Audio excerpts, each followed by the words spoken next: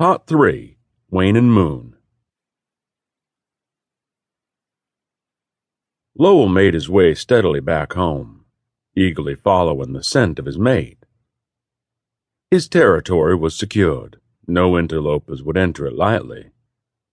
All signs of the recent intruder had been abolished. Mate and home was safe again. Moon was high and bright in the sky, calling, loving. As he cleared the forest and crossed the creek, he paused at the base of the hill. Throwing his head back, he howled long and loud at Moon, expressing love and thanks and admiration. As the howl slowly faded away into silence, he made his way swiftly up the hill to the porch.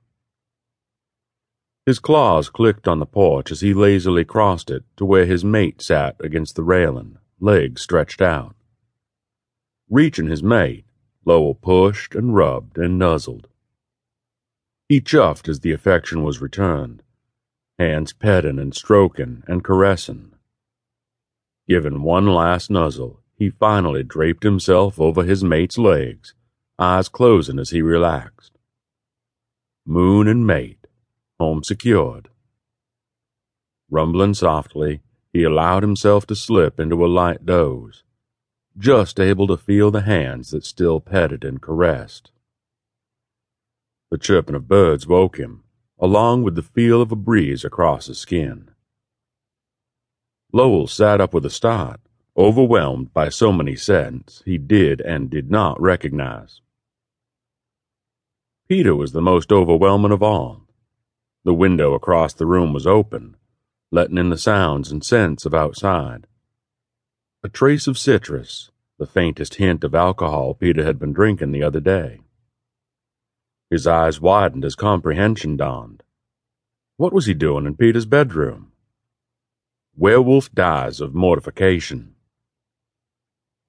He looked around despite himself, absorbing all he could of this piece of Peter he'd never seen before.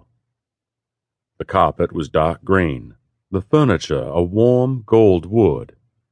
There was a dresser, 2 nightstands, a large chest at the foot of the massive bed. To his left, on the same wall against which the bed was pushed, was the open window. Against the far left wall was a door that likely led to the bathroom. On the far end of the wall opposite the bed was the door to the hall. On the walls, pictures. Lowell pushed back the dark green coverlet and slowly climbed from bed.